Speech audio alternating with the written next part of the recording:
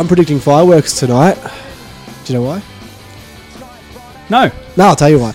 Welcome to, for fuck's sake, the one and only. No, it's not the one and only anymore. you can't say that anymore. The best Melbourne Victory podcast in the university world here at the Brunswick Sharehouse Studios. My name is Jason. I am your co-host. Joining me are two men who have been bickering all fucking day, and this is why I say I am predicting fireworks. In our little pre-production Facebook chat group, we kind of organise the daily podcast and what we're going to talk about and things like this, and these two have been going on like an old married couple. I'll bring in firstly the man of the people, Buds. Hello. Good afternoon, Jason. As Dave referred to you, the bit of a prickle today. It's a bit prickly. He's been responding to since about lunchtime with prickles, and then by about I started winding him up a lot. I started really pushing the buttons, and then he just started replying with pictures of cactuses. He turned it back on you. He flipped it around on you. Dave, welcome. Your reply to that. What's been going on all day? Oh, look, he likes to call himself the man of the people, and he's rallying around that little tag and assuming that the people are with him, but I'm not so sure. He's rallying around that tag, says the self-proclaimed chief analyst of, for fuck's sake. An old man once told me that self-praise is flawed, Dave, so... That's all right. I won't give you any more shit about the self. Yeah, we'll leave that here. He says that every week. I'm not going to do this anymore. I just love it too much. Dave did buy me a beer, though. I did come here and we and you're, it's over now. You're drinking Taco beer, which is, I guess, has a bit of a Spanish Mexican flavour. I'm assuming. How does it taste? It's not too bad. Yeah, not too bad. Something a bit different. So yeah, these two boys are bickering. I'm a bit sick. I've got a bit of a nasally voice, which is not too different to most weeks. I had some decongestant tablets in my bag, and I was like, "Jace, you want one of these? It'll help you go." Oh, I'll take anything. Yeah, I'll just take anything, get off me today. I need to get back to full health. But what a huge show we've got on the agenda for you. So big, in fact, we cannot fit it all into one episode. And I'm going to explain how that's going to work in just a moment's time. I did mention last week that we were in talks to secure a pretty big guest, and that's done. We spoke today to one of the most influential people in Australian football, Lou Sticker, extraordinaire of agent. He does agency agent work. And just to be clear, we're not talking about Stephen Lustica of Western Sydney Wanderers. We're talking about the Lou Sticker. Yeah, if anyone had that confused, it's the Lou Sticker that we're talking to, the agent extraordinaire, the promotion extraordinaire. He's a jack of all trades. Had a hand in the formation of Sydney FC in their football department in their first year, which obviously won a championship. So there's lots to speak to him about. It's a huge interview. Probably got about 40 minutes out of him, 35, 40 minutes. So covered a broad range of topics, which you'll hear towards the middle part of the show. We do have a game to review, though, the Melbourne Victory Adelaide United game on Friday night. 2-2 draw. We'll discuss all the talking points from that. Member of the Week returns. And for our Patreon-only subscribers, you're going to be getting the match preview for the Central Coast game, because the Lou Stick interview is so big.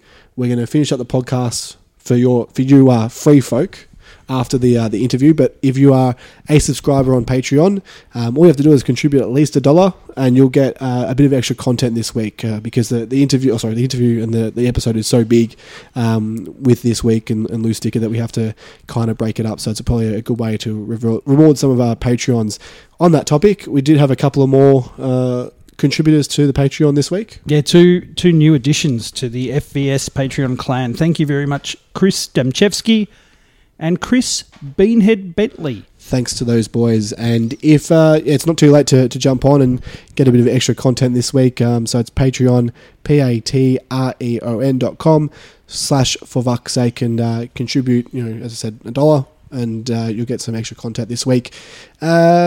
music theme. So we got Lou Sticker on the show today, and I thought, what can I do for a music theme? He's an Italian man. Italian festival was yesterday. Italian festival, Lygon Street Festival. I missed out on that. I'm a block away. I had no idea. Lygon Street Festival. Worst Italian ever. Yeah, you are the worst Italian. Yeah, I've told that story before. Yeah, yeah. I actually think I saw Lou Sticker yesterday walking down the strip of Lygon. Okay. So I thought, what can I do? I'm going to go with another Italian type man, and that's Frank Sinatra. So this week's music theme is Frank Sinatra. Let's get into what is a huge episode of A Fuck's Sake right now. I know I stand in line until you think you have the time to spend an evening with me.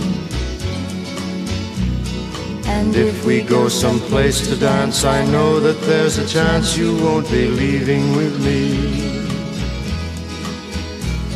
Then afterwards we drop into a quiet little place and have a drink or two. And then I go and spoil it all by saying something stupid like I love you. Time to get into our sponsors, and our first is Ambrosia Floral Designs. They have been seen on the block and married at first sight. They are found at Unit 1, number 15 Assembly Drive in Tullamarine. They specialise in all things floral, weddings and corporate events. Ambrosia also offer floral workshops which make great gift ideas. They are open by appointment. If you call Leanne today on 9338 3609, mention FVS to receive a discount off your next order. Now, Melbourne Victory was staring down the barrel of unprecedented failure in terms of starting off a season, looking like they were would have lost 3 games on the trot for the first time in its history, but wasn't to be. Melbourne Victory ended up getting on the board for season 2017/18 with a 2-2 draw. A few talking points from this. I wasn't too happy with the performance. I thought it was lackluster. I thought we were a bit boring. But there are a few talking points. And Buds, you did the rundown today. You said it was a pretty positive performance considering the start to the season we've had. 1 point from obviously from the first 3 games. Yeah, look, we got from 2 pretty humble beginnings, round 1 and 2. We had something like, 6 shots on target and scored 2 goals. For me, that's a positive. I liked the first half. We came out trying some different things in the first half. Didn't translate into 90 minutes of that kind of football, but there was enough, and there was enough individual performances for some players in this 90 minutes and a bit of character to not drop your bundle and to get back to 2-2 that I did enjoy watching out of this. But I do agree with you, it was a tad boring at times. Yeah, concur with all of that. We're building. That's what I'm seeing. It's a gradual, slow burn of improvement. There was noticeable improvement in our transition play. Still more improvement to come, of course. I think off the ball, we were better again. Looking at some of those key stats as well in terms of contests and things like that, I think there's definite signs of improvement, and we've talked a little bit about how with the returning internationals, they're blending back in, and it's look, we would have preferred winning or getting points out of those first 2, but I do think there is an upward curve here. So you saw signs there? Absolutely. I saw a highlight, like a legitimate highlight that USC played in the season, and that was Leroy George's ball into Besart Berisha's header. World class. Yeah. This is my gripe, though. I feel like he's the only one doing anything, only one that's really, really giving us a positive sign of getting towards a goal. Without him, Berisha's nothing. He can't make goals for himself. Leroy George is it for us right now. He's the outlet at the moment and the sole outlet, and of course that's why I think James Troisi, Costa Barbarouses, the other attacking prongs, the ones who will beat players, create chances, draw defenders, that sort of thing. We need more of a combined effort, more of a collective effort, rather than relying on individual moments of Leroy George's amazing left peg. You said, how good can he be in this rundown? How good can he be? I think he can be a top 3 Johnny Warren medal player. And definitely season. The best 41. The best Melbourne number victory. 41 Melbourne victories ever Absolutely. had. He's going to go in the Hall of Fame for that number. I think he can be a top 3 player if you want to say on an individual level. He's already far and away become our best player so far. We can get onto a few other names after this, but we'll focus on Leroy at the moment. You want him to have the ball, you want him to get the ball, and you want him to be doing something with the ball. I think I put something out there on Twitter the other night while we were watching the game that it's almost like on the other flank, Costa's just becoming redundant at the moment because everything's channeling through Leroy. Yeah. Reece is doing a really good job bringing the ball out of defence and feeding it to Leroy. And Leroy is actually skinning players. We don't see that enough in Melbourne Victory. Mm-hmm. He's skinning players. He's doing little things. He's tracking. He's running hard. He's physical. He's a player that's going to get the fans. So just on Reece, he's the new Del Pierre, or the kind of player that Del Pierre was, but a more of a kamikaze version of Del Pierre. He's going to cop a few red cards this year for I think sure. So. He's lucky not to already have one red card. Really, he shouldn't have really played. If you could have a bit in each camp on whether he should have been playing or not after the tackle against Melbourne City. But yeah, he's living up to the hype right now. We all knew that he would. It's just the actual body question. Will he be able to play out a full season? Look, I think he needs to chill out because we don't have another. Like Donachie's out till January. So how many yellows is he already on? Is he on 2 yellows already? Yeah, 2 from 3 games. Yeah. So he needs to chill out a bit because if he gets a mandatory suspension for 5 yellow cards, it's not going to be good. Yeah, it won't be good if he continues to rack them up at the rate he is, because by that kind of token, he'll be probably missing from one of those games when we were losing Socceroos players. Yeah, so he could be in dire straits there. That's a real issue as well. We are going to be struggling so much with that. Speaking of our 3 internationals, Milligan, Teresi, Barbarouses, and also throw in Valerian there, because those are guys who have been fan favourites, stalwarts for quite a while, but there's a bit of a negative aura around these 4 at the moment with fans on social media. Valeria, I'm seeing copying a lot of shit on Twitter. Carl hasn't had a good start to the season. Yeah. Carl's first half of the first game was really good, and it's just he's slowed down a bit, hasn't he? He's slowed. He's either playing injured or it's just father time. He can't be injured. I think it's father time in the sense, 34 now. That to me, he looked a little bit behind the pace of the game on Friday night. And this is also an issue with Father Time, the fabled Father Time, when we bring back all these players who have been here 2 or 3 years ago. They're not any younger. They're getting older.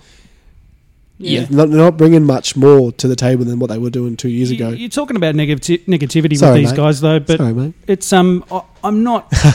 Yeah, let's not jump to conclusions. Yeah. Every time we've seen Troisi in his first stint and last season, he's taken a while to Troisi's a slow burner, isn't he? Absolutely. Yeah. Troisi's a real slow burner. Milligan probably had his worst game I've ever seen him play for Melbourne Victory in any of his stints for us. He was not great the other night. I don't know what's going on there. You got to cut him some slack though. He's had a serious workload in the last few weeks, and he's probably looking forward to another huge workload in the next month. Barbarouses for mine's been the biggest disappointment. Troisi, he laid the assist off and had a good little burst against who do we play in the second game? City in the derby. He needed to do more the other night. Troisi's a guy with a bucket load of talent who knows he's got a bucket load of talent, who just he's like that guy in indoor that you play with. He's by far and away the best player on the pitch and knows it, and just does shit that lays balls off that no one else is going to be able to get to, and just throws his hands in the air. It's he's a bit frustrating. I just had a thought. When Adelaide demolished us in the FFA Cup during the pre-season 3-0, those 2 guys were central, and absolutely pivotal, as we know, to any chances we have of winning games. And they were completely overshadowed in that FFA Cup game. So it really is a barometer, and I guess on this occasion we managed to get a point out of Adelaide. So that's obviously a sign of improvement. But look, I'm not too concerned. I think we just need to, hold tight. I think eventually these guys will come good. I think the Boo boys are starting to really grow louder because in these 4 players who have copped it a lot in the last week, that's a lot of our cap is in these 4 guys. And if you add Berisha into that as well, that's like, I mean, I know that the 2 of them are marquees, but most of the money, these are our big marquee players. They're our big names. Yeah, we're committing a lot to them. One person who we refused to write off last week was Besart Berisha. We said, write him off at your own peril. We learnt our lesson last year. I don't know if everybody said that. I don't think I said it. I didn't write him off. I didn't write him off. Did you write him off? No, certainly not. No. I was the one who said, write him off at Exactly. your own So peril. He always comes good. And I've refused to write him off. I'm in his corner all year. Yeah, well, you can't write him off anymore. No, he showed you. I just need to sit in the corner with Bess. But how good was it? The ball, the finish. It was so clinical. And, geez, at that particular time, I thought, we've clicked. Here it is. And then, of course, let's just say Mad Berisha is good Berisha. Yep. Or is it? Because he did technically push a referee. Is that good? More can come of that, actually, too, isn't there? I'm doing a search right now. Can't. It's currently 5:54 p.m. on Monday. Usually they probably release their findings by now. And he got a yellow card. He got a yellow, yeah. So unless they're going to break their own rules, he can't get any further punishment. And Kev was on the radio this morning firing it back at the 4th official, putting the acid back on the 4th official. He touched him. Yeah, he touched did, him first. Definitely. He provoked. So Ursan Gulam came out before the game talking about how Besart is a good player for the A-League. I reckon that would have got stuck in Besart's craw, and I think he was really fired up. I was just watching him chase down the goalkeeper and chase down defenders when Adelaide were having goal kicks and playing through defence. That's the Besart we want to see. A person we probably did write off last week and the week before that, and the week before that was Jai Ingham, but also Mitch Austin, who showed us that he was, he scored a goal, so he showed us, really. I'm not willing to say all is forgiven. That was the start of mine and Dave's robust discussion today. Yeah. Where Dave's firmly in the eat some. Yeah, he was giving you... No. It wasn't eat some. It was like you made a rod for your own back with the calls you made last week. It just came back to bite you, that's all. Did it come back his to business. Bite, or was it? He got the first point of the season. It was opportunistic. He wasn't... With his opposite foot. It was a rebound off the keeper and the keeper was on the floor. Yeah, look, I'm surprised Mitch didn't just pass it straight to the keeper. Did you guys think we were going to get an equaliser during watching the game that time? Neither did I. And it was good work by Besart. It was. The touch and the bring down and firing it off. We're going to talk about... this time it worked. I'm going to say 8 out of 10 times it's not going to work. These Kevin Muscat's predictable... these predictable substitutions are not going to work. Let's talk about the substitution, because the hysteria in the VUC populace. Let's bring that term back. And I put my hand up. I was part of that. Yeah. I was like, "What?" Yeah, they went nuts. When Austin was subbed. Okay, Leroy George has been here for 2 or 3 weeks before the season. It's his 3rd game. When's he ever going to get match fit, and when can he run out 90 minutes? Because he was far and away our best player, and he took him off for Mitch Austin. And boy, oh boy, did. The notifications went bananas. Into meltdown. Well, was that also the one where the club posted a photo of Thomas Steng? It is. Yeah. And then so it kind of went double nuts, because the club are doing these graphics now where they put substitutions on, and they said Mitch Austin coming on. And we were first there. We were first to tell the club they were wrong, and before the club had even deleted it, we'd saved it and redistributed it. Gotta love the snipping tool. Yeah. So Negro didn't get another go. He didn't get a go, did he? No. Free Negro, but he made the bench. But you were talking about things out of 10 before. Yeah. 1 or 2 times out of 10, perhaps even 0.3 something times out of 10 is Vince Leah going to score twice in a game and 2 bangers from outside the box. He's never scored a brace in a game. Wouldn't have thought. He scored before then. He'd scored 4 goals in 12 years. So that happens once out of 200. Yeah, he scores a goal. Do we dwell on the fact that a former old boy came back and hurt us that bad? Probably not. Well, because there are so many old boys who play against us these days. It's a very Newcastle team. It's a very VUC thing to happen to us. Yeah. But it was it was really bad defending for the first one. Reece gave away an unnecessary foul, took the free kick early, and he had, if you want to replay it, anyone and go have a look how much space Vince Leah had at the top of the box. It was ridiculous. Paid him no respect, but given the odds and given the statistics over the years with Vince Leah, is he the guy you close down in those set-piece situations? No. I just don't know how the hell he's got himself a starting spot in Adelaide's team. Hard work. That's literally what it is. He wrote his own application to join Adelaide. It's an absolute Wellington discarded It's an A-League fairy tale. Fair play to him. I mean, obviously it really hurt to see him do that to us, but it's a good story. Yeah. It's kind of like these players score against us, or if they haven't played for us, they'll score against us and we'll just sign them. That's what happens in the Champions League back a few years ago. Kevin Muscat's tactics, what do we make of those? He's obviously... He's under some kind of perceived pressure, I think, from the outside. Internally, probably not. But he's being watched pretty closely by the fans, and his tactics do seemingly make all the difference. He brought on Austin, which worked, I guess, but he probably got lucky with that one. I think Mitch, fair play to Mitch. Yeah. Did all right. Did all right. Scored. Good on him. He actually shows that he's not bad in front of goal. He's scored some late goals like... I think all his goals he's scored have been crucial late goals. So really, he should cut inside more. Well, if you look at the way we were attacking when that goal came, we were actually attacking through the middle. We spent about 5-10 minutes going through the middle. That probably would have infuriated Kev. Infuriated Kev that we deviated from the plan. But that's about the only time we looked good in that second half. Chief Analyst Dave, did Mitch Austin play a similar role at Central Coast to what he plays for Victory down the wing? Yeah, absolutely. Okay. He was a wide player, but he did get on the score sheet quite frequently when he was at Central Coast. I guess because there's probably less. Well, when I say frequently, I think he got 4 or 5 goals. Yeah, in one but season. He definitely scored against us. Yeah, Geelong. Because I think Rudy Edsel, who's been on the show a few times, was saying to me maybe he's being misused, but he should be playing more centrally. Maybe he's a substitute for Berisha. But I wouldn't want to lynch put my hopes on Mitch Austin playing centrally in the last 5 minutes of a game. I mean, Cabbage last week. What did he say? Are we predictable? Yeah. And maybe it is a case of having to change tack sometimes, switch the flanks, play centrally sometimes, be dynamic.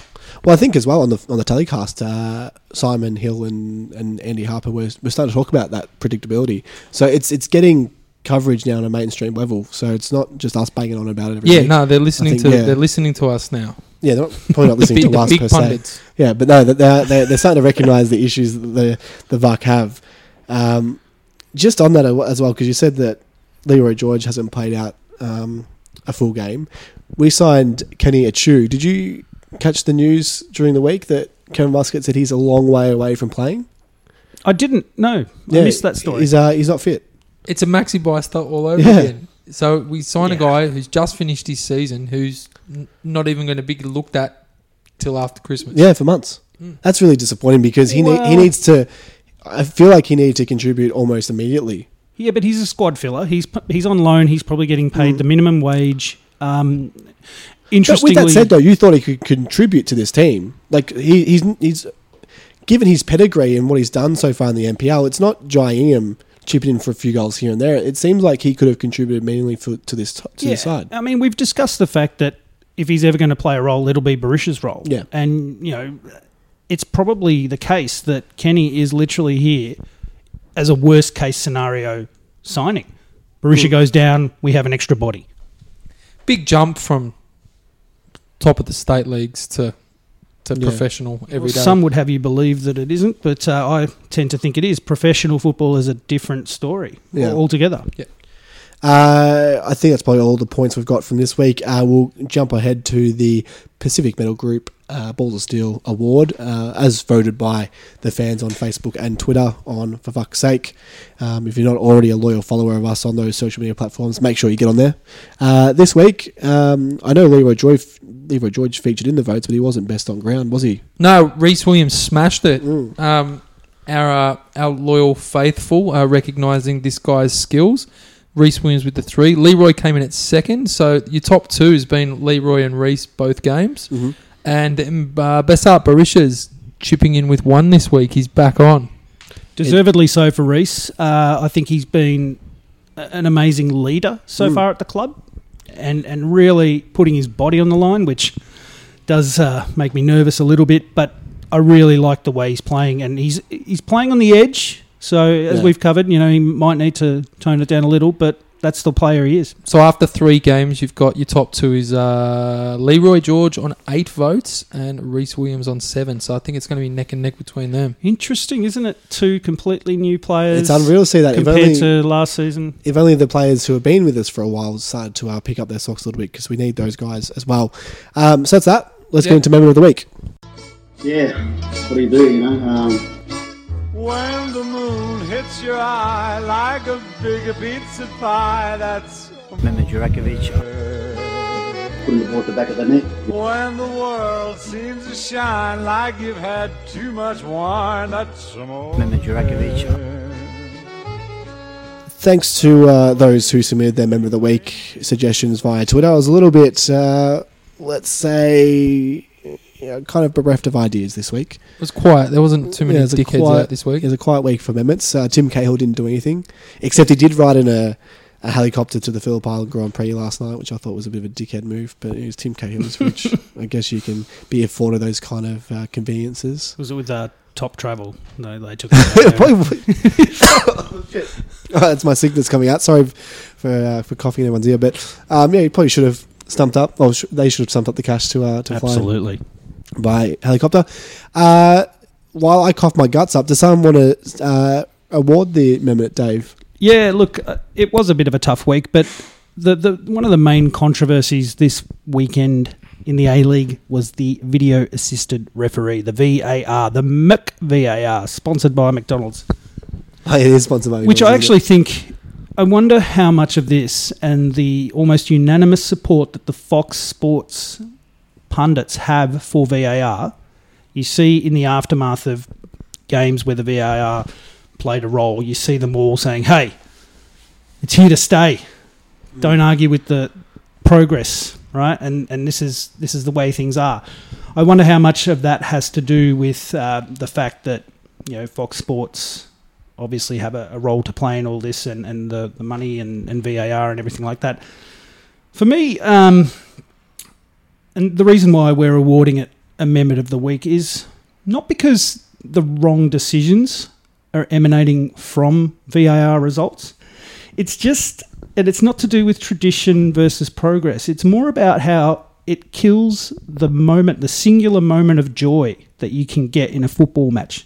You're at a game, a goal happens, and it might even be disallowed in that particular moment, but that's the sort of, I guess, spectacle and the natural state of affairs with football. You take the good with the bad. Offside calls, how many times have we all celebrated a goal and then we all look over and see the flag? That sort of thing you kind of become accustomed to. As soon as you create this scenario where someone up there is making a decision, 2 or 3 minutes later, it gets communicated down to the referee and the whole thing changes. It's just really unnatural. I don't think I'm in favour of it for those decisions on the pitch in terms of referee decisions. I think it should be used for goals. But I think fucking around for 3 minutes while you decide whether this is a red card or a yellow card is just a bit annoying. You can make those decisions on the pitch. I think it was Ben Williams on Twitter made a really good point that if you are going to use it, and that's not Ben Williams, the former referee, Ben Williams, VUC fan, basically said, it should only really be used in cases of mistaken identity, things like that, things that really can be corrected. So Fox Sports telling us that it's here to stay. So the situation this week was with Massimo Maccarone, a pretty nice goal. He absolutely schooled 2 Newcastle defenders, put it in the back of the net. Great goal. Offside. And the VAR reversed the goal and all hell broke loose. It was great seeing Ross Aloisi crack the sads, though, I have to say. That was one good thing to come out of it. Happens every week. Yeah. So VAR, it's been a contentious issue ever since it's been brought in late last season. It looks like it will continue to be a contentious decision. Do you guys like it? Do you want it? I like when it's overruling. I think when it's ruling on a goal, whether that's correct or not, I think that's fine, because I think that's really shit. If you've scored a goal, then you've scored a goal. But that's what happened here.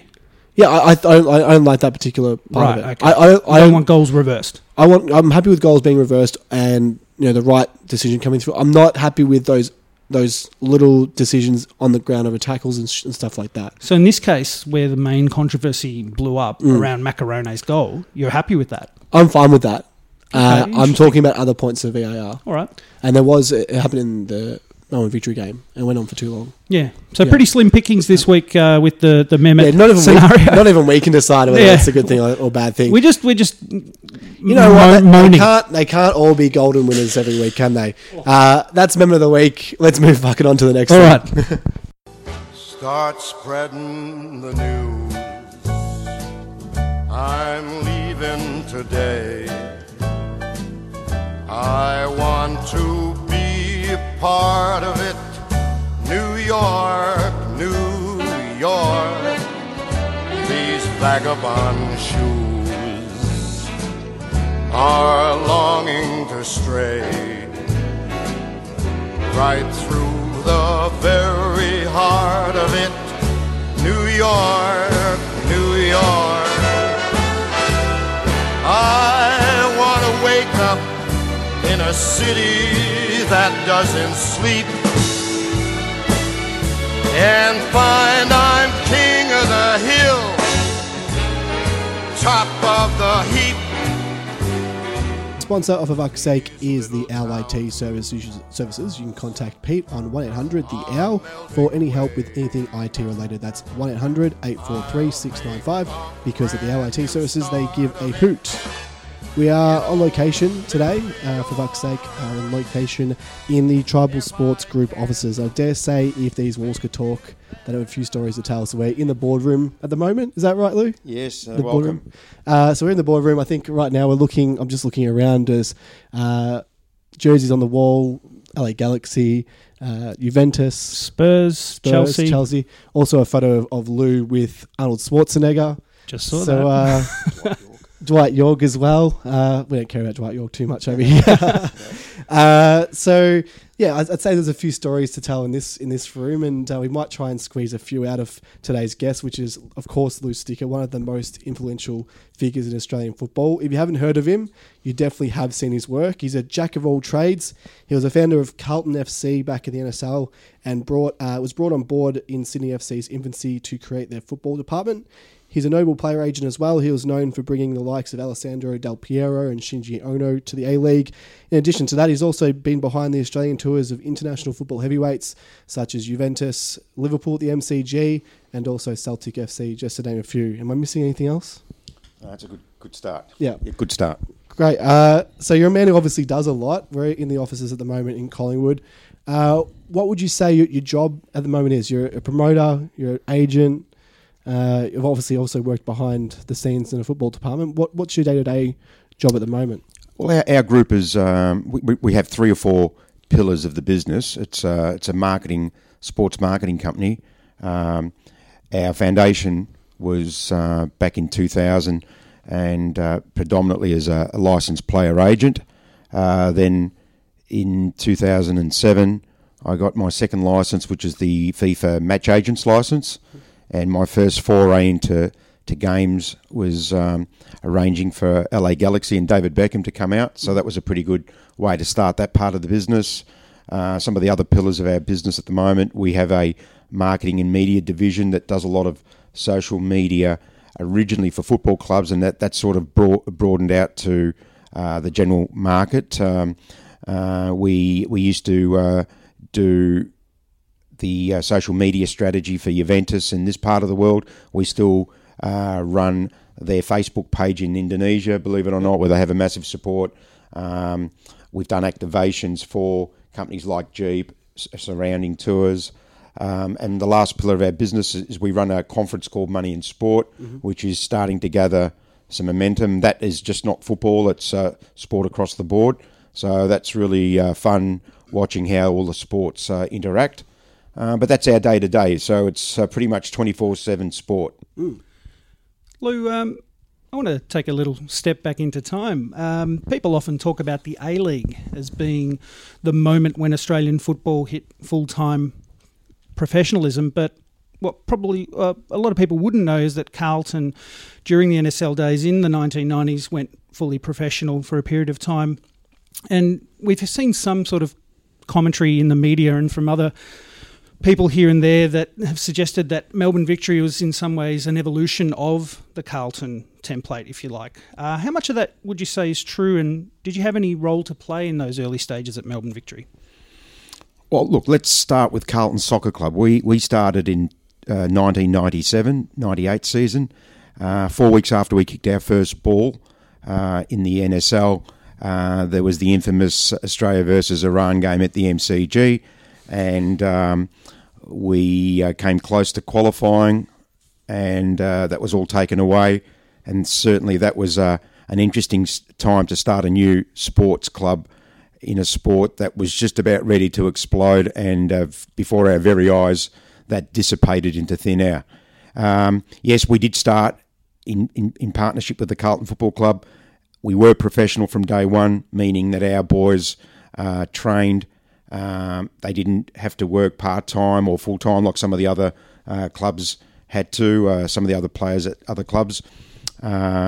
We decided right from the outset we'd run a professional program, and that it sounds interesting and easy to say we'll be full-time, but to actually create a full-time workload is not that easy. So it was very much trial by error, but we had a fantastic environment. The football club in 2000 decided to move the soccer club on for their own reasons. One was that John Elliott was, let's say, at the end of his reign at Carlton and was racked with political infighting. Two, we had issues like the cricket pitch in the middle of Princes Park, which was a festering problem. So, look, the opportunity came for another group of investors to purchase the club, which they did. I stuck out with them for another 6 to 9 months. Didn't feel that was the plan that I'd set the club up with, so I decided to move on. And unfortunately, 12 months or so later, the club basically fell over.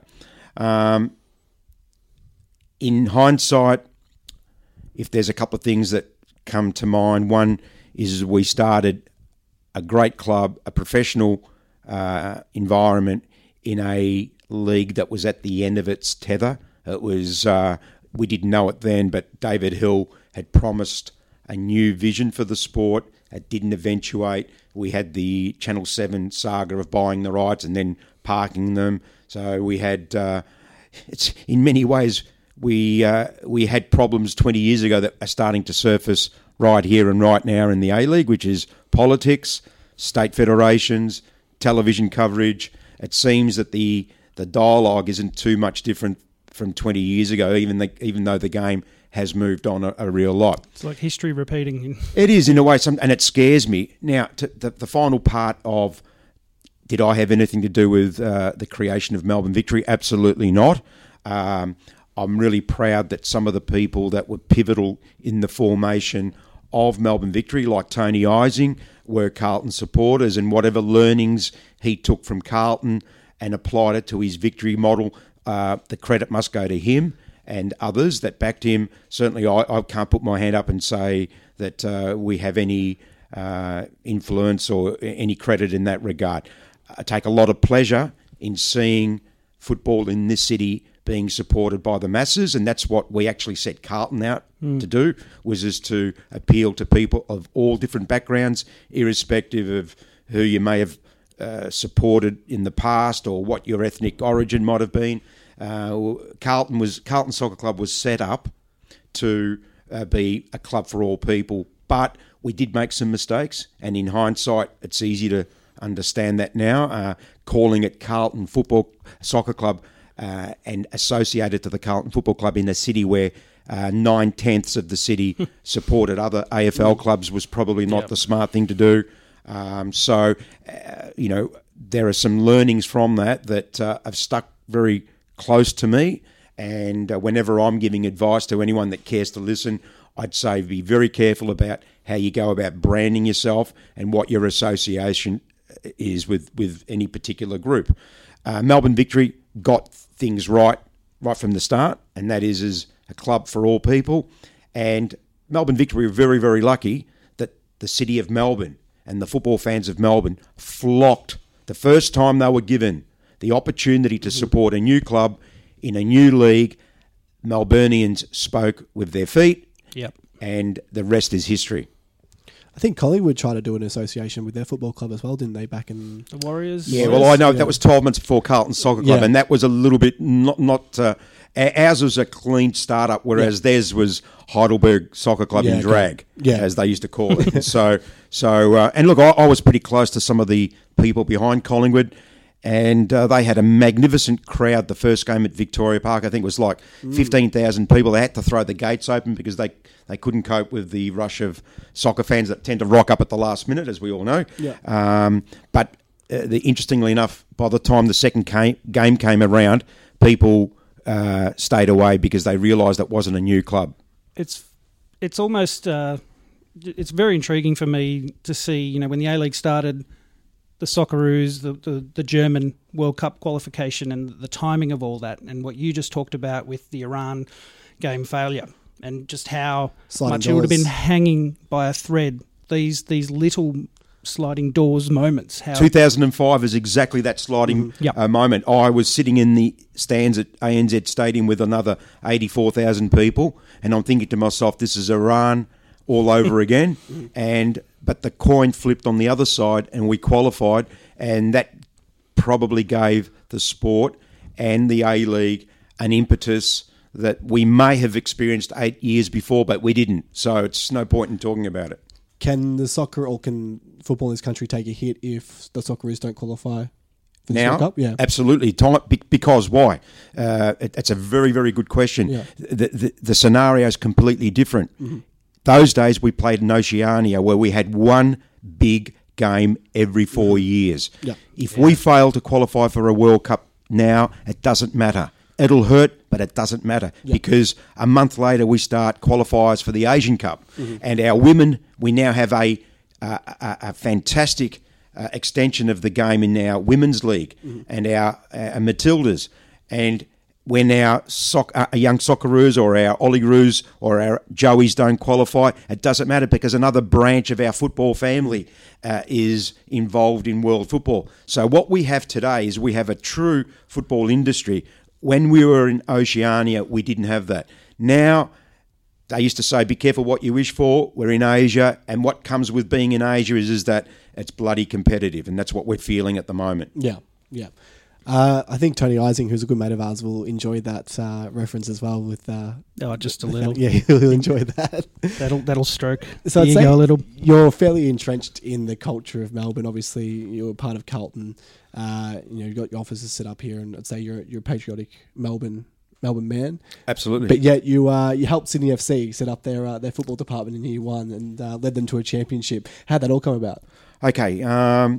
Well, obviously, we work in sports, so you're not supposed to have a soft spot for any one club. It's you respond to businesses as the phone rings.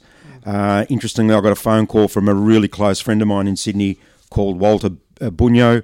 Walter was the CEO of Arnott's at the time, and he rang me to say, listen, I've just walked out of Frank Lowy's office. I've just been made inaugural chairman of Sydney FC. I want you to build our club for us. And I thought, wow, this is crazy. Yeah. So he basically said, Lou, you've got carte blanche. When we say build our football club, our football department, that means coach, assistant coach, boot starter, doctors, and of course players. So I set about building a plan, building a bit of a wish list. I went on a couple of overseas fact-finding missions. I interviewed a variety of coaches that were public at the time and some that never even were made public. But Roy Hodgson, Harry Redknapp, Ari Hahn, and obviously Pierre Libarski, Gianluca Vialli, and we ended up with Pierre, obviously. Yeah. That's the obvious one. Was that tougher in terms of, you set up Carlton Soccer Club. How was the difference in terms of setting up the NSL team compared with the A-League team? Big difference. I started the Carlton Soccer Club, but I was dealing with a group of individuals, John Elliott, Sam Smorgan, very, very successful people whose true love was Carlton Football Club. Yeah. the soccer club for them was an extension. It was an opportunity to utilise Princes Park. It was an opportunity to extend the Carlton brand into other sports. Pretty much like what Eddie Maguire's trying to do with Collingwood and the netball, and what a lot of other clubs around the world do. You have a core brand, and then you tend to roll that out into other facets of sport. But the reality was that we were tenants at a an AFL stadium. Cricket was played on there. In many respects, whilst we were very much part of the Carlton family, we were still second-class citizens. Like, the cricket pitch was more important than what soccer was ever going to be. We still get a bit of that. We still get a bit of that now, and it rubs me the wrong way. It gives me the irrits. But the difference with Sydney FC is that the chairman of this new club was a lunatic football fan like myself. We have many shared loves in sport, and football is one of those. So we have a common love of one particular club overseas, and we've gone to a couple of Champions League games together, finals actually, in Berlin and Cardiff. So I've probably given away who I support. But so Walter said, Lou, here's your budget. Go out and do what you got to do. So I had an incredible time, and we set about building a squad that was going to be competitive, but one that was also going to attract the fickle masses of sports fans in Sydney. The bling. And that's where the whole bling came into it. We signed Dwight Yorke, which I still keep in touch with Dwight today. And I look at his jumper now, and I just can't believe that here we had a guy not far out of Man United playing here, a German World Cup winner as coach. We had a bunch of returning Socceroos. We had some of the best young talent. We had a few foreigners. We had a couple of players out of the State League, and we put together this mix, and it worked fantastically well. We qualified for the Oceania Champions, and then went on to play at the Club World Championships in Tokyo against Liverpool, against Saprissa from Costa Rica. Just an absolutely ridiculously incredible experience. So, and more importantly, Sydney went on and won the league. Yeah, huge achievement. So you mentioned Dwight Yorke just there, but you've actually also masterminded several high-profile A-League transfers. Del Piero and Ono, probably the big-ticket ones. Can you describe that process for us? And is it a little bit different in 2017 with Australia almost in some ways being priced out by China in terms of getting the real cream of the crop of the foreign marquee talent? Okay, well, look, if I can go in some sort of a chronological order, straight after Dwight Yorke, within the first season of the A-League, people might forget, but we signed a big name, not so much in Australia, but a big name globally in Kazu from Japan. We signed him for a 3-month stint where he played for Sydney and then appeared for Sydney at the FIFA World Cup Championship in Tokyo. That was a deal that was structured around a marketing deal with Dentsu, who had no team playing in the Club World Championships, and we managed to do an innovative deal where we could get the David Beckham of Japanese football to play for Sydney, and the knock-on effect of that was incredible support whilst we were in Japan, but the goodwill that created set the tone in my mind about trying to do some of these international deals, because there were more things to be gained other than just what happens on the park. The next big one was obviously Alessandro Del Piero. At the same time, Shinji Ono. The reality is bringing these big-name players to a country like Australia, irrespective of who is hot at the moment. You mentioned China's hot. They pay big money.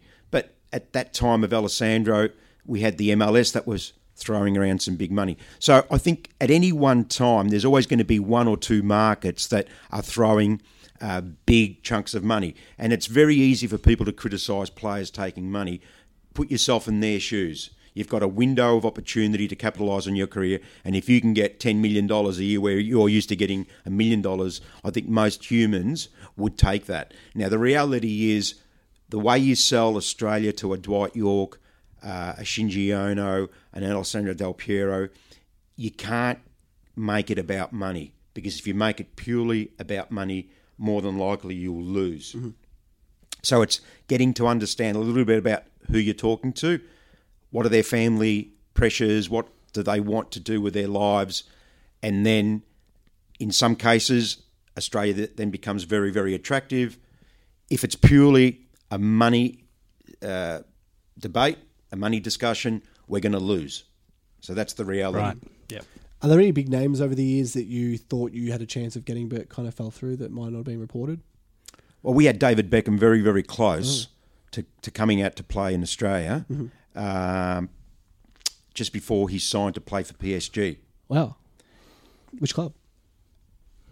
Can we say? No, you can't say. I'd probably prefer not to say, but I can tell you that this was the same weekend that David Gallop, if you go through Google, you'll find that was leaked by the FFA, and that was when David Gallop had just started. Yeah. Now, that would have been a great acquisition for the game here, and he knew Australia because he'd been out here. And again, it goes back to the argument about money. Sometimes if people understand and can be made to understand a little bit about the market here, then we can overcome some of the financial obstacles.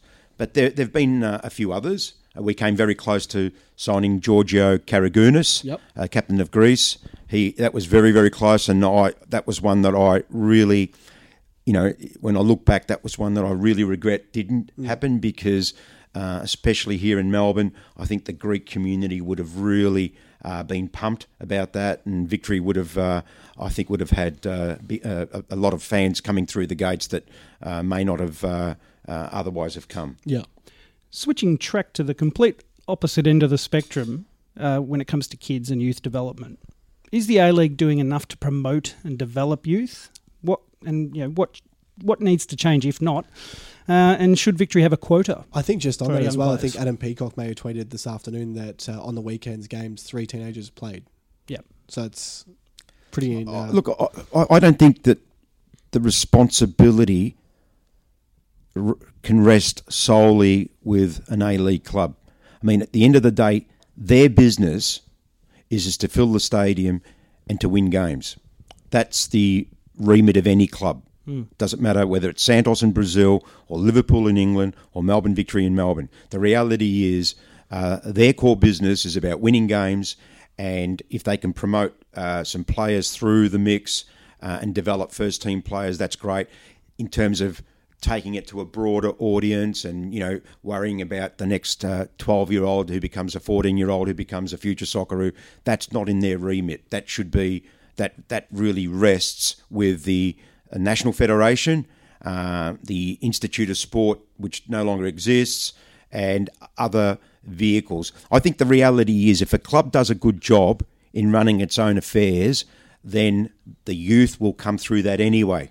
By extension, yeah. By extension. I mean, if you go back to pick Mark Viduka, one of Australia's greatest exports. I mean, Mark Viduka played junior football for his beloved Melbourne Knights. He didn't move from Melbourne Knights to some other club because, the some elite program or some academy. He was happy at his club. He loved his club. His family loved it. There was camaraderie. There was a community belief in that. And whether it's predominantly because of the Croatian community, it doesn't really matter. If you're out in Bandura with no ethnic backgrounds, and if kids are happy, parents should be leaving the kids at that club. The football as we know it today, there's a tendency for kids to be moving around every year because some program is supposed to be better and is going to fast track their careers. It's a load of rubbish. The best development a kid can do is just to play with his mates and play at the same club year in, year out and come up through the ranks. Yes, I think we had a question similar to that with, in particular, Sebastian Pasquale, one of the great prodigies of Australian football in the most, in recent times, years. We were kind of thinking, did he do the right thing in terms of going overseas when he did? And how, I guess, from a perspective of a manager, how do you advise someone like that? And we have seen so many occasions as well where kids have gone over at 16, 17, and they may have, the stats don't show, but they may have been playing A-League, but instead they go sit on a bench in Europe. and Or in a youth setup, even. and they come back with their tail between their legs 6 years later with their career stagnated. What's that like from a perspective of a manager? What do you advise a kid like that? Look, I don't have a big stable of players. Yeah. My business model, I don't subscribe to. I've got to be careful how I say this because it's a bit conflicted. But the reality is that the A-League has been really good for certain aspects of the football industry. Mm-hmm. At the same time, one could say it's not been very good for the development of footballers for our national team. Mm. And that is because a lot of these players get into the youth teams and then they're on the periphery of the A-League team and they're here and they feel as if they've already made it before they've actually made it. Whereas pre-A-League, our best youngsters got to a stage as quickly as they could, they would head overseas if they were good enough. And what happened is that's what gave us our golden generation.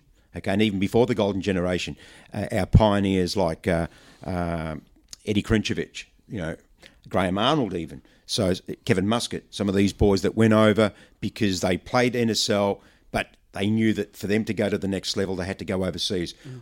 What the A-League has done many good things, but from a youth development point of view, it's created this degree of comfort.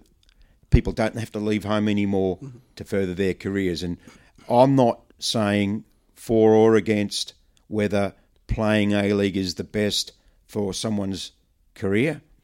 I just believe that if you're good enough, you'll keep moving up the ranks. Mm. Now, everything is cyclical. Maybe the timing of our current crop of players is just a poor time in our history. It happens in every sport. I mean, if you look at our Wallabies, if you look at our cricket team, if you look at our NRL, we don't have an Australian team dominating world sport like we did maybe 10 years ago. I think it's cyclical. I think it's also a reflection of society in Australia. We're a middle-class country. I mean, kids paying $2,000 to play a sport like soccer is really terrible in my view. I mean, football is a working class sport all around the world. We've become very robotic in some of the programs like the National Skills Acquisition and all these Dutch systems that we've implemented the last 10 years. I've heard coaches talk about, kids being able to do the beep test and having a great vertical leap. But does that mean then a Messi or a Maradona wouldn't have made it in Australia because they're too short, they're not fast enough? So what are we putting the emphasis on? Is it skills? Is it athleticism? Or is it just being able to play football? Yeah. And with our pricing structure in junior football today, it's a worry. It's a real worry. Interestingly, you may have seen when the Americans failed to qualify a couple of weeks ago, the criticism that was heaped upon themselves internally. And one of the things that came out was that kids are paying, it's a middle-class sport, and kids are paying to play. You look at every other country in the world, they don't do that. Yeah, not to the extent. Not to the extent it's that like we do. With Auskick in the Aussie rules sphere, yeah, it's they next to basically pay nothing for it. Yeah, correct. Yeah.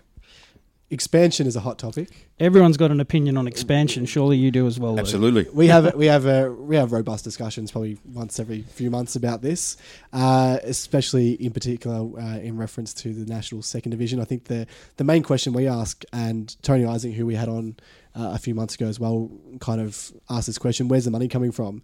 As someone who probably has a greater knowledge of this than most people, is it feasible? Is there money to warrant a second division or even expansion? Okay, well, there's probably three components to your question. First of all, let's talk strictly A-League. Should there be expansion? Absolutely. We should get to 14 teams as quickly as possible in a managed process. The reality is it's stale at the moment. There are a lot of people who still haven't hung their colours to any particular club. I think there are big swathes of population in and around Australia that would welcome the opportunity to follow a new club. That has to be carefully managed. What you don't want to do is introduce a third team into Melbourne, for instance, and cannibalise Melbourne Victory. Okay, so Melbourne Victory is our flagship club, so we need to protect their supporter base. So opening another club on their doorstep would be suicidal. But there are big chunks of out of Melbourne that could have 1 million, 1.5 million people in their threshold within a certain radius that may be able to sustain another club. And that goes for Sydney as well. That goes for other parts of Australia. So from an expansion point of view, as long as you're not cannibalising the existing 10 clubs, I'm all for expansion. In terms of a second division, I'm all for a second division. I think that some of the numbers that have been bandied about in terms of an entry point are probably going to be way above what those clubs can afford. But I suppose it's like building a house. You need to build your foundations. And if your A-League is not yet fully sustainable, remember that out of taking aside Victory, over the course of the A-League, most other clubs lose money year in, year out. Victory is the exception. So if you take the 10-team A-League as a foundation of a house, how do you build a second story on that if the foundation's not right? So I'd like to see the A-League clubs get their business to a break even sooner rather than later, and expansion may actually help that, because what it does is it gives them opportunities for more rivalries, more derbies, more sponsorship dollars. But again, it has to be managed. A second division, in principle, absolutely, once the first division, or what we call the A-League. So I'll put you on the spot. You're in charge tomorrow, starting tomorrow, of the FFA. What are the 2 areas in Australia that you'd target? Victoria, number 1, absolutely. And so it's all about the people, Melbourne. fish where the fish are? Well, you do. You need that. You need, it's very romantic to have the idea of having another team in Perth and another team in Adelaide. I'd love to see that, because I think that there'd be some great rivalries. But you've got to also remember there are certain cities in Australia that don't have a CBD like what we have in Sydney and Melbourne. What I mean by a CBD is we don't have national and international offices and businesses that are ultimate sponsors of sport. So you go to a city like Perth, and you might have a handful of publicly listed companies on the stock exchange that are based in Perth, and even less in Adelaide. So you start a second team, where do you get your sponsorship from? You might get some fans, but where are you going to get the corporate dollars to fill your corporate boxes and major in front of shirt? So it's a romantic notion to have a second team in those cities, but I think that the cities that can sustain that is definitely Melbourne, in the right spot. And again, I put a fuzzy warm blanket around Victory, not to damage what you've already got. So like the southeast, which has been southeast, southwest, whatever, Yep. whatever is not going to impact on the Victory. Right. Okay. I think Sydney has some areas that there could be some expansion. I think this is going to sound a bit crazy, but I think that the Gold Coast was a premature admission into the A-League, and it was a premature omission from the A-League, meaning that was just the wrong time and the wrong circumstances to do it. And I think that at some point down the track, whether it's now, whether it's 3 years, 5 years, 8 years, a city that's growing as quickly as the Gold Coast could house an A-League team. Okay? That's interesting, because you're an AFL man as well. Absolutely. And the Gold Coast AFL team aren't doing that well. It just seems like a bit of a graveyard at the moment. So you think it might actually be okay eventually? Well, the thing is, I spend a lot of time up on the Gold Coast. We have our conference up there, and you'd be surprised at how strong grassroots soccer is up there. Yeah. I say soccer is distinct from football, Right. but we're talking about our football now. There are some really vibrant grassroots clubs up there. Look, if it's not the Gold Coast, it could be Logan, halfway between the Gold Coast and Brisbane. The reality is that if you look at our cities in Australia, we have a very big geographical expanse to all our cities. So somewhere in that corridor, there is potentially, but you can't do that when you've got Brisbane Roar playing at Suncorp in front of a quarter capacity. Okay, so the stadiums, now this is another angle to our argument that we could bring into it. But I want to go back to my 3 points. The glaring omission, and you haven't asked me, is about promotion relegation. Yeah. Okay, so I'm going to bring that up. Yeah. And I'm absolutely Please. hardcore adamant about this. Promotion, relegation, I'm a purist. I'm a soccer purist. I follow football, soccer around the world, and promotion, relegation works. In Australia, it would be a dismal disaster for two reasons. Yes. One, the A-League clubs that have been admitted have been admitted where their owners have got long-term licences and have spent, by the time all things are said and done, tens of $million per club. I mean, Tony Sage is a wealthy businessman, but he's not a mega millionaire. I've heard numbers like $35 million out of his pocket to keep the glory going. And it's easy for people to throw mud at him or knock him and say someone could do it better. But the reality is no one's stumped up the money he has. You bring a second team in or promotion relegation, just can't work. We tried that in the NSL. A lot of people that follow soccer today in Australia are newcomers to the sport, may not understand that we had promotion relegation. And what we ended up with is over a period of time, because of the money that I was talking about earlier, geographically, we're going to end up with 8 teams in Sydney and 8 teams in Melbourne if we have promotion relegation. Eastern Seaboard League. Correct. Yep. So you can't have that. And who's turning up to Central Coast when they're in the second division, like relegated?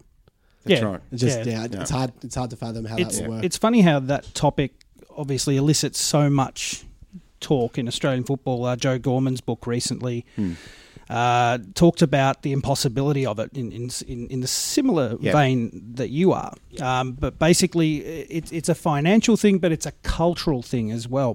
The Australian rules, top flight, has all the money in the world, but they would never even bother to entertain that kind of possibility. Yeah.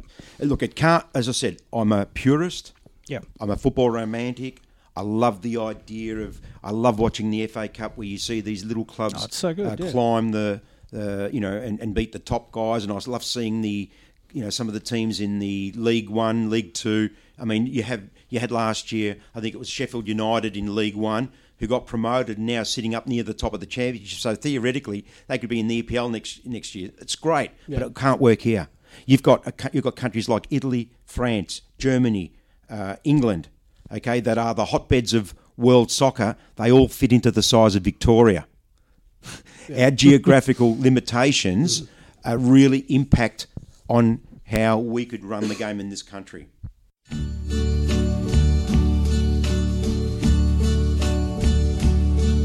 And now the end is near, and so I face the final curtain. My friend, I'll say it clear, I'll state my case, of which I'm certain. I've lived a life that's full. I traveled each and every highway, and more, much more than this, I did it my way.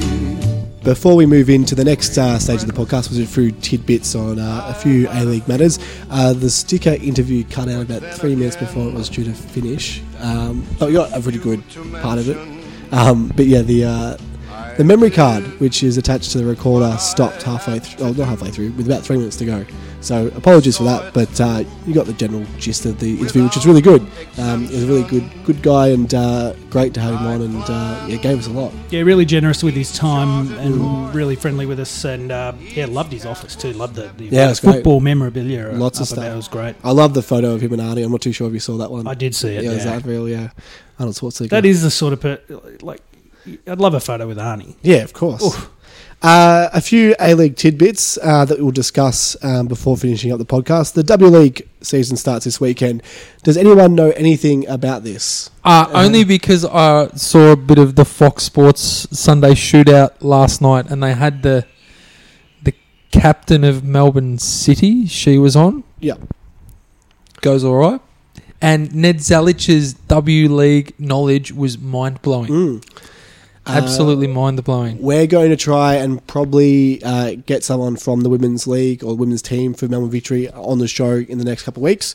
So we're trying to branch out and speak a little bit about the women's game and also heavily get involved in the youth as well. So we'll hopefully bring some stuff to you in the next few weeks regarding that one. Yeah, one of the things that Lou talked about was the fact that currently a lot of our national teams in the men's domain are all struggling a little bit, but not the Matildas. Yeah. I've recently watched quite a few Matildas games, and it's just amazing to see the progress. And they're world beaters at the moment. And if you haven't already jump on board. I saw a Sam Kerr Nike ad yesterday on the TV. Mm-hmm. She's going to be the star. She's going to be the star of the summer. You've got Honduras qualifiers here, but we can talk about it next week because it's the week after. That was Dave that put them in. These are Dave's little tidbits. Honduras qualifiers are week after. But we'll talk about it in a second. Apparently, Ange Postecoglou is announcing his intentions tonight on ABC. Yeah, so by the time this actually goes to air, and by the time you are all downloading and listening to it, the Australian Story segment featuring Ange Postecoglou will have already aired, or might be airing while you're listening to this, or what have you. But it's a bit of a weird one, isn't it? Going on ABC to sort of give a State of the Union kind of thing. I'm really unsure. Hope he resigns. Now, Dave, there is some murmurings going around the A-League land that Western Sydney Wanderers, who are recently without a coach in Tony Popovich, are looking to poach Paul Ocon from Central Coast Mariners. So Western Sydney have denied that this is the case, but it makes sense. People deny things, but they always seem to have a bit of truth in them. Ocon, is one of the hottest properties going around. Like, if you watched the Mariners up against Perth last night, pretty good account of themselves, and were a bit unlucky. Ran out of puff, and we actually play them this week, so we'll talk about that. But maybe if these things are happening in the background, it affects the Central Coast sort of chemistry. Well, they were pretty impressive against Western Sydney Wanderers a week ago, so shop window there for Ocon. Now, Ronald Vargas copped a injury. I haven't seen it yet, but I've heard gruesome things.